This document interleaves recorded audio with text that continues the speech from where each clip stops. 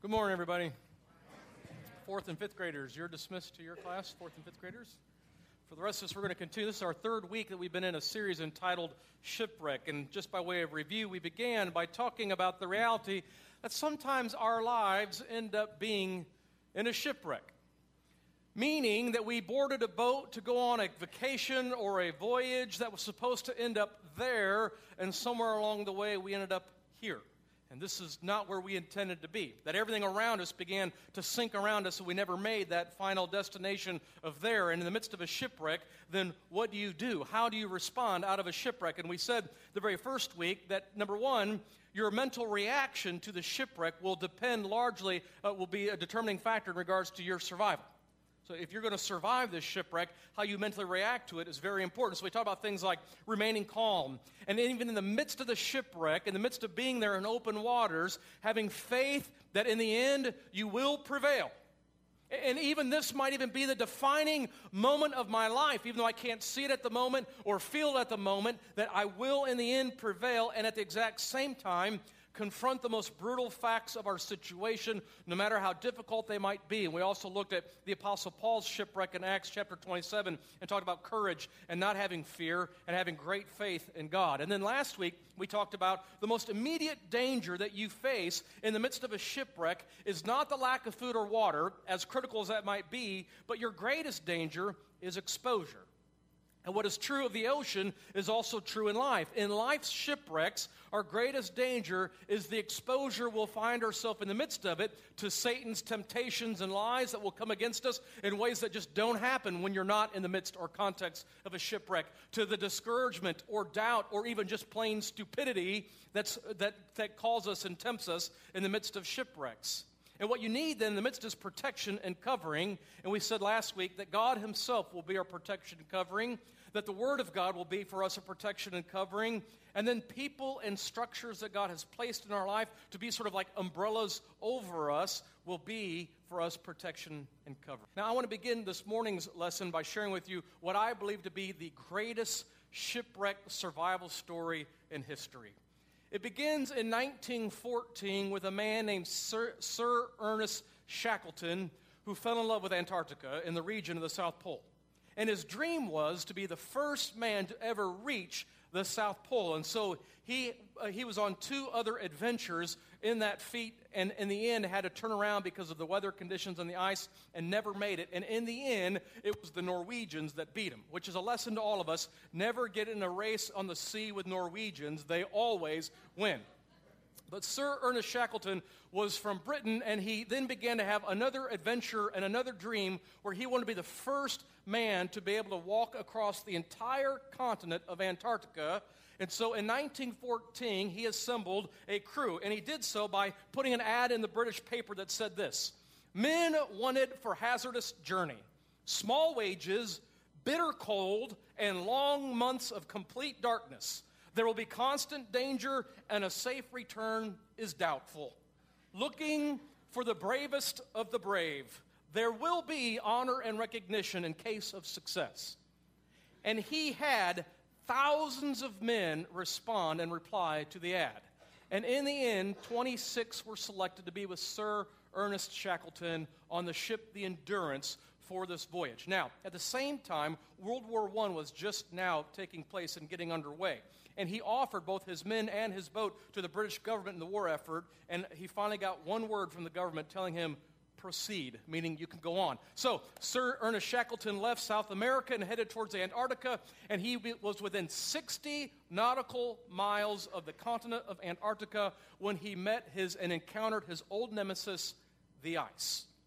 And so there in the boat, the Endurance, which was built, by the way, to be able to make its way through the ice and at times even crushing through it and separating it through the lees of the ice floes that came together, Shackleton made his way until he was about 60 nautical miles away, and he became completely trapped and stuck.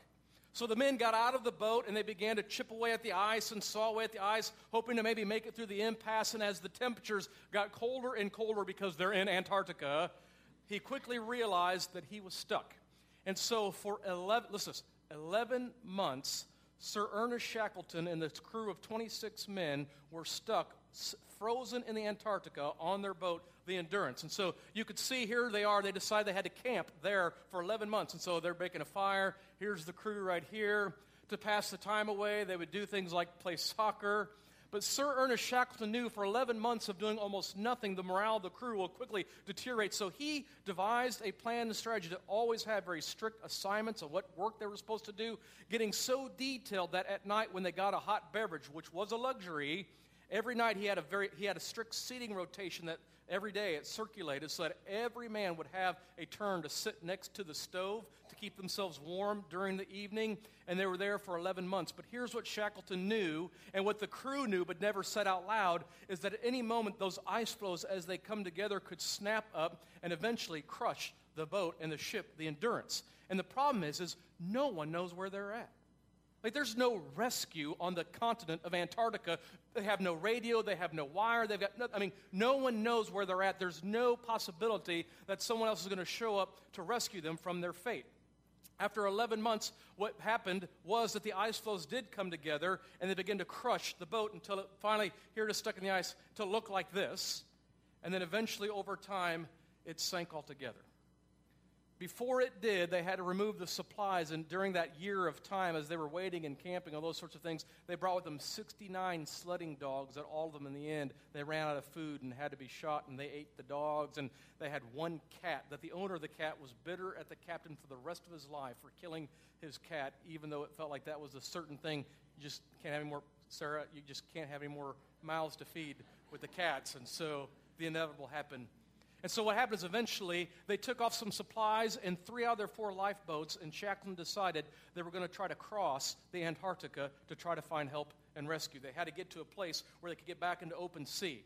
And so they began to pull. You could see a picture here. They are pulling a lifeboat across the Antarctica, but they found that the conditions were so severe. We're talking like 50 degrees below zero at certain times with blizzard and gale force winds that they couldn't go very far and make it. And so finally Shackleton knew this isn't going to work. And so they once again hunkered down, and they were afloat in the ocean on a huge ice float for months. Just imagine, nothing between you and the ocean. And as it got warmer, they began to realize that their ice float was shrinking.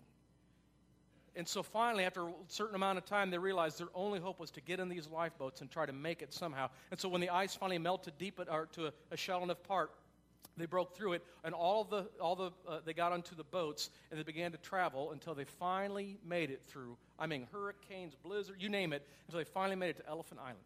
Elephant Island is where they landed. It was the first time that the men had found solid ground in 19 months. And so when they got on Elephant Island, they were so excited just to be like, we're not in the ocean sinking. We were actually on an island until that night a blizzard came in, and they were all miserable again. They had to overturn the lifeboat, and they made a hut in the lifeboat where they lived, trying to hunt down penguin and seal for food, because that's all that they had. And so for months, they were in this situation. Finally, Shackleton knew our only hope is to once again get in a boat and try to find rescue and help from the island of South Georgia, because he knew there was a Norwegian whaling station there, and it was 800 miles away. 800 miles away. So Shackleton, at great danger to himself, selected, of course, himself and 5 of his best crew, and they boarded a 22-foot lifeboat, and they made their way to the South Georgia island for help and rescue, 800 miles away. Now, here's the deal. They had very few instruments by which to gauge where they were going, and if they were off by even 1 degree, that would be 60 miles off, and Elephant Island was only 10 miles wide. So this is all the leeway that they had, and after 2.5 weeks, think about this, being 2.5 weeks in a boat with 5 other guys in the most miserable of conditions, they finally landed on South Georgia Island. But when they landed, they didn't see anybody. There was nobody there. That the part of the island that they landed on, it was the other side of the island, an uncharted island in Antarctica that they had to cross to find help. And so Shackleton knew 3 of the 6 guys that were in that lifeboat were just incapacitated. So he left them there at the shore, and 3 walked for 36 hours straight to make it to finally, just going over one mountain to see another one, another mountain to see another one, till finally they saw the whaling station on the other part of South Georgia Island. When they showed up, they finally were rescued. They got to have hot meals and all those sorts of things and shave and get all cleaned up. But the big thing for Shackleton was, how do I rescue my men?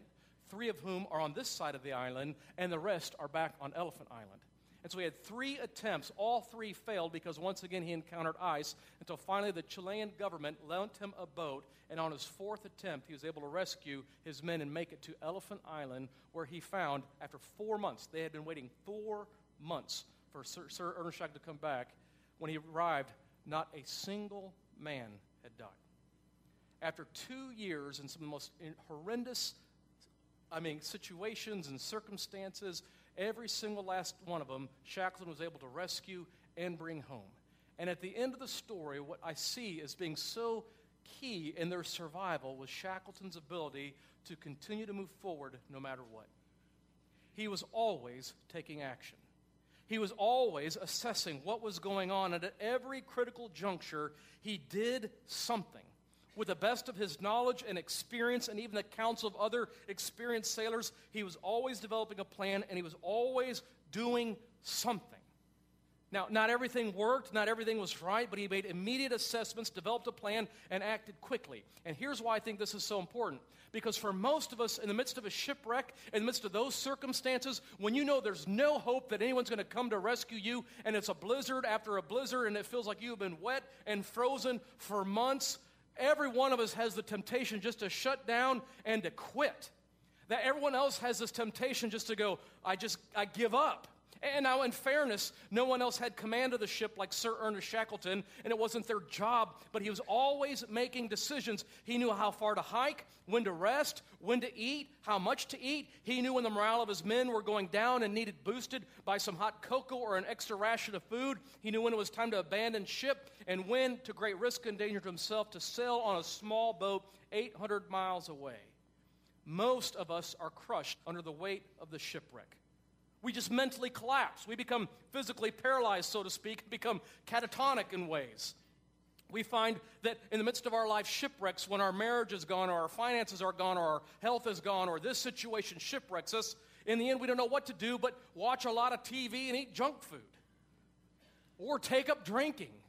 Or see if we can't do a marathon nap session for 16 hours a day. Or we fall into deep depression. Or we'll spend hours of our day on the internet pretending that things around us aren't really falling apart.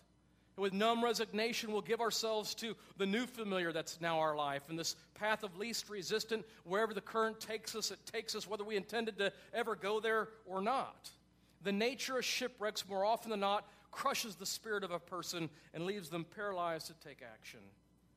But what I would say is this, and you should commit this passage to memory. 2 Timothy chapter 1, let me give this to you, and you should write it down because someday you're going to be in a shipwreck, and you're going to need to say this out loud. 2 Timothy chapter 1, verse 7 says, "For the Spirit of God, the Spirit that God gave us, does not make us timid." Now, some of your translations say, "did not give us a spirit of fear." I like that too. Didn't give us a spirit of fear, but He gives us power and love and self-discipline. Now, this is important because when you find yourself in life shipwreck, you want to be able to say right back to whatever it is you see sinking around you, "Oh, no, listen, this is not a time for me to move to some catatonic state, to curl up in some fetal position and cry my way through this. This is a time for me to act, to have strength, and to not have..." But listen, the Spirit of God did not give us a spirit of fear, but rather one of power and love and self-discipline. I'm not just going to resign myself to this. I'm not just going to curl up paralyzed by my circumstances. I'm going to rise up and I'm going to act. I'm going to do something and I'm going to survive because I am here and I need to be there. And you could see throughout history men and women who rose up where in most normal circumstances would have crushed somebody else. For example, Nelson Mandela. You all know the story of Nelson Mandela, who went on to be the great president of South Africa. But prior to that, did you know he was incarcerated unjustly as a political prisoner for 27 years on Robben Island? 27 years.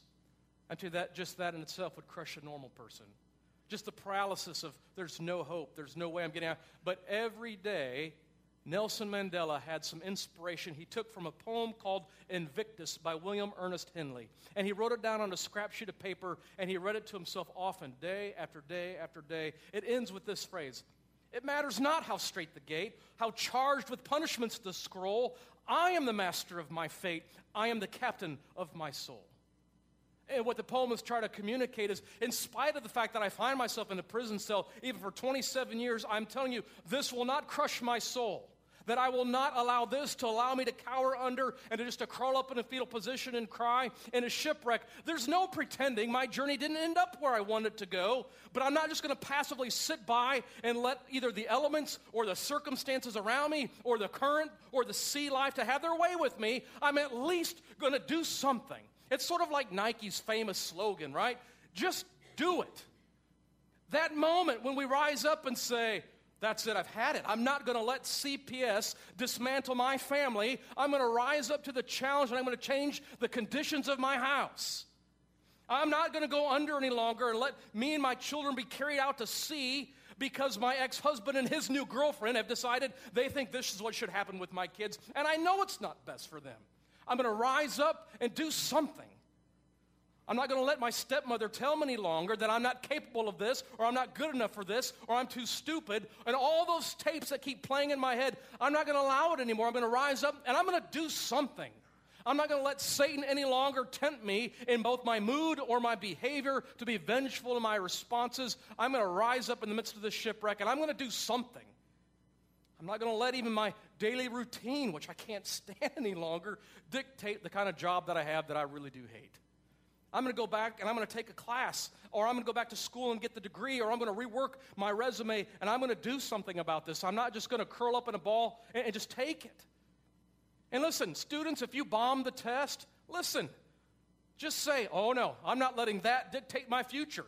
I'm going to study hard. I'll get a tutor if I have to, and I'm going to take the test again. I'm going to score on that SAT or ACT what I was supposed to from the beginning. I will not rest here. I'm supposed to be there. And it's that moment, like what Sir Ernest Shackleton did by having the ability to make quick assessments and formulate a plan and act. Now, here's what I'd say to you. I mean, he's not without he has tools that he's got maps, he's got charts, he's got nautical chronometers. I mean, he has tools. I'm not saying just do something to stay busy. That's not going to rescue you. Whatever resources and tools that God has given to us by way of the Spirit that dwells within us, or the Word of God, or the community and church that's around us, I'm going to take my measurements and I'm going to make a careful assessment, but I'm going to do something. Now, in the very first week, we talked about, remember the Apostle Paul, his shipwreck in Acts 27? Now, we never finished the story, by the way. We just kind of read the first part of it. But this morning, I'd like to go back to it. I'd like to finish it so you could see what I think this is all about. If you want to turn your Bibles, I'll be in Acts chapter 27 is where I'm going to be. I'm going to be in verse 27. And let's finish. Here's where we left off. God said to Paul, listen, everyone's going to survive, but you're going to get in a wreck.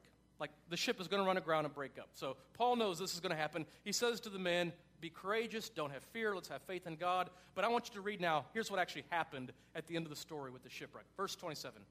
On the 14th night, we were still being driven across the Adriatic Sea. When about midnight, the sailors sensed that they were approaching land. So they took soundings, and they found that the water was 120 feet deep. So a short time later, they took soundings again and found it was 90 feet deep. And fearing that they would be dashed against the rocks, they dropped 4 anchors from the stern, and they prayed for daylight. In an attempt to escape from the ship, the sailors let the lifeboat down into the sea, pretending they were going to lower some anchors from the bow. And then Paul said to the centurion and the soldiers, unless these men stay with the ship, you cannot be saved. So the soldiers cut the ropes that held the lifeboat and let it drift away. Now, could you imagine that moment? Cut the lifeboats. Okay, watching the lifeboat fly away. Just before dawn, Paul urged them all to eat. For the last 14 days, he said, you have been in constant suspense and gone without food, and you haven't eaten anything. So he handed them a Snickers bar because you're not you when you're hungry. Now I urge you to take some food. You need it to survive. Not one of you will lose a single hair from his head, which is good news to me. And after he said this, he took some bread. He gave thanks to God in front of them all. Then he broke it, dipped it in Alfredo sauce, and began to eat. Okay, I made up the Alfredo sauce part, but this is my story here. Verse 36. They were all encouraged and ate some food themselves. Together, there were 276 of us on board. When they had eaten as much as they wanted, they lightened the ship by throwing the grain into the sea. And when daylight came, They did not recognize the land, but they saw a bay with a sandy beach where they decided to run the ship aground if they could. So, cutting loose the anchors, they left them in the sea, and at the same time, they untied the ropes that held the rudders, and they hoisted the foresail to the wind and made it for the beach. But the ship struck a sandbar, and they ran aground. And the bow struck fast and would not move, and the stern was broken to pieces by the pounding of the surf. So the soldiers planned to kill the prisoners to prevent any of them from swimming away and escaping. But the centurion, who wanted to spare Paul's life, had kept them from carrying out their plan. And he ordered those who could swim to go ahead and jump overboard and get to land, and the rest were to find planks or other pieces of the ship. And in this way, everyone reached land safely.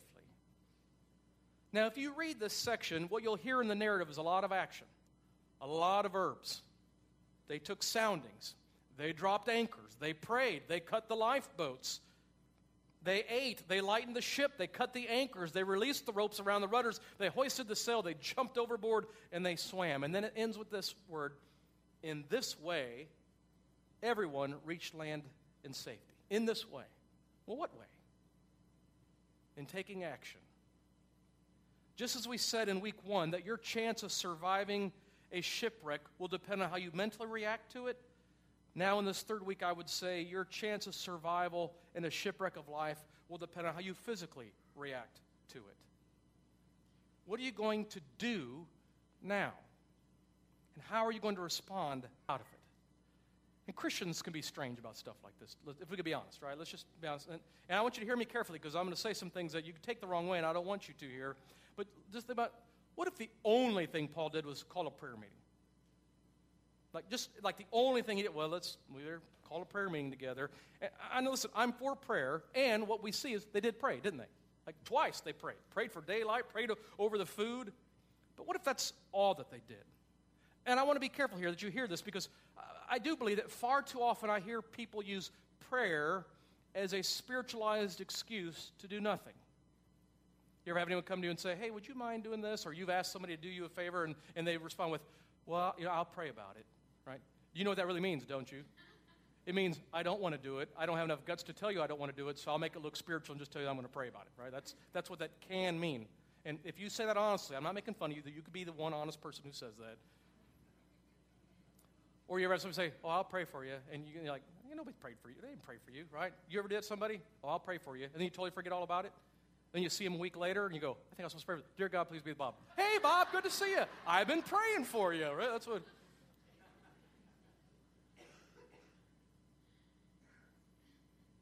Sometimes we can baptize in action and make it look spiritual with all those sorts of things. And here's what I'd say to you. Prayer and spirit-empowered action is what changes the world.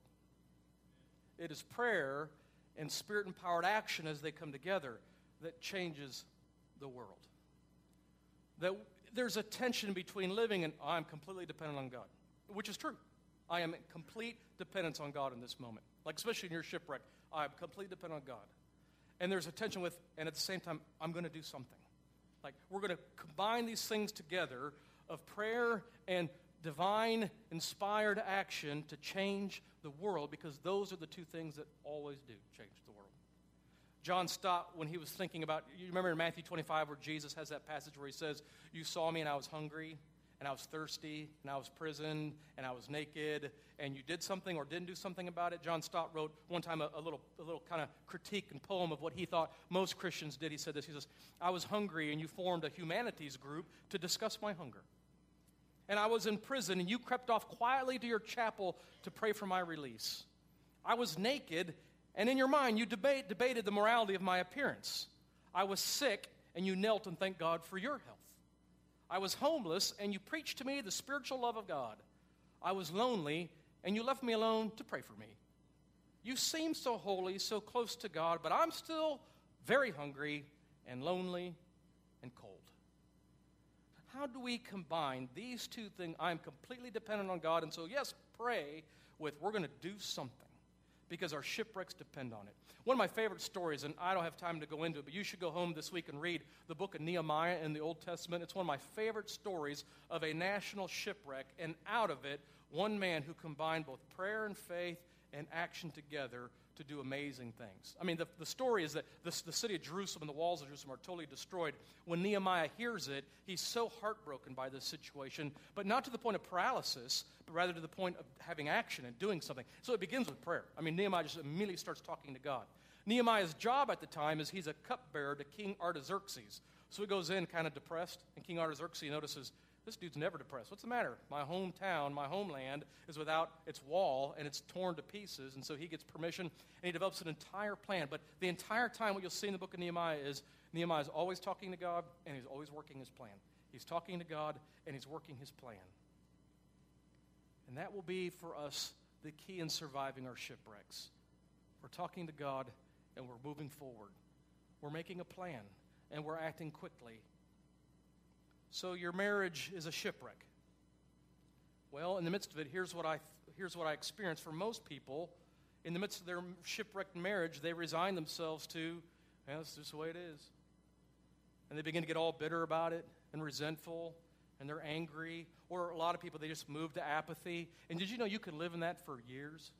Like really, I mean, you could be in a terrible marriage and just day after day, week after week, month after month, year after year, same old thing, and just that's the state that you find yourself in. Now, you could stay there, being paralyzed by the shipwreck that was supposed to be your marriage, or you could make a plan and take action. You could do things like, no, I'm not settling for this, and I'm not going under like this. We're going to get away for a weekend, and we're going to talk honestly, maybe for the first time in years, about the things that each of us are thinking, but not saying out loud. And on that plan, we're going to go see a marriage counselor, and in that plan, we're going to go read a book on healthy communication and how we can do that. And on that plan, we're going to have a date night once a week, and we're going to turn off our cell phones and our kids and our schedules and Facebook. And who knows, at the end of the night, we might even have sex because Nike says, just do it. So, come on, married people. This is God's idea, I'm telling you.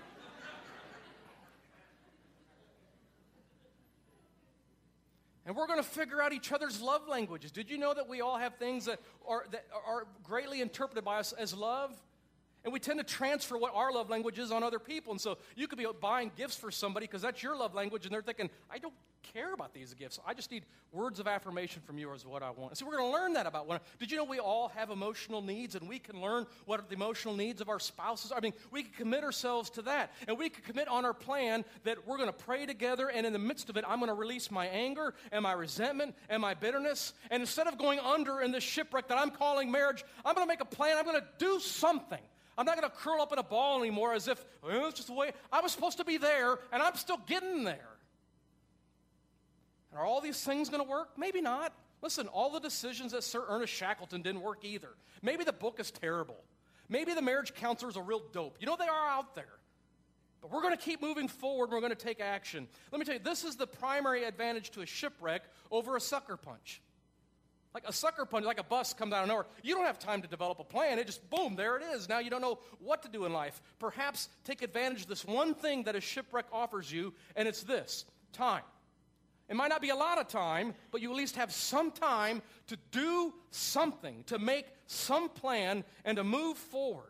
So you've got $26,000 of credit card debt, and you are up to your ears in all other sorts of financial issues. You got creditors calling you. You could either just cower up in a little ball and cry all night about it, or you could take assessment of where you're at and make a plan. You could do something. You could take action. So your health feels like a shipwreck to you? Like you keep meeting with doctors, they keep giving you bad news after bad news? I would simply say this: what is in your ability to do? What can you do to take action now, and what is still in your control? And in that, instead of going under, we're going to do something about this. And I know at this point you're probably thinking, this sermon doesn't feel very spiritual, to which I'd say, that's my point.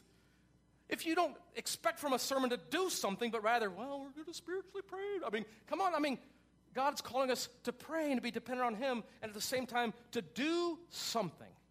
To let prayer and action come together as our best chance of surviving this shipwreck. And if you find yourself this morning in the midst of a shipwreck, and I know this is easy for me to say, but don't be paralyzed in the shock and confusion of it. Listen, it is a shipwreck. I'm not trying to pretend it's not really there. It is. What I'm saying to you is that the one who is in you can empower you with a spirit of boldness and courage to rise up even in the face of shipwrecks and to move forward. To be able to say, in spite of everything that's going on around me, I'm not going to just lay here and take this. I will finish the race that God has given to me. I will cross that finish line. It might not be how I want it to be or in the timing I originally had set out, but I will not be thwarted. And if I fall down, I'll get back up again. And if that barrier is in front of me, I'll jump over that as well. And I will not quit. I will not give up. I will not allow myself to be swept under or carried by forces that don't have my good in mind. And by God's grace, I'm going to make it to there.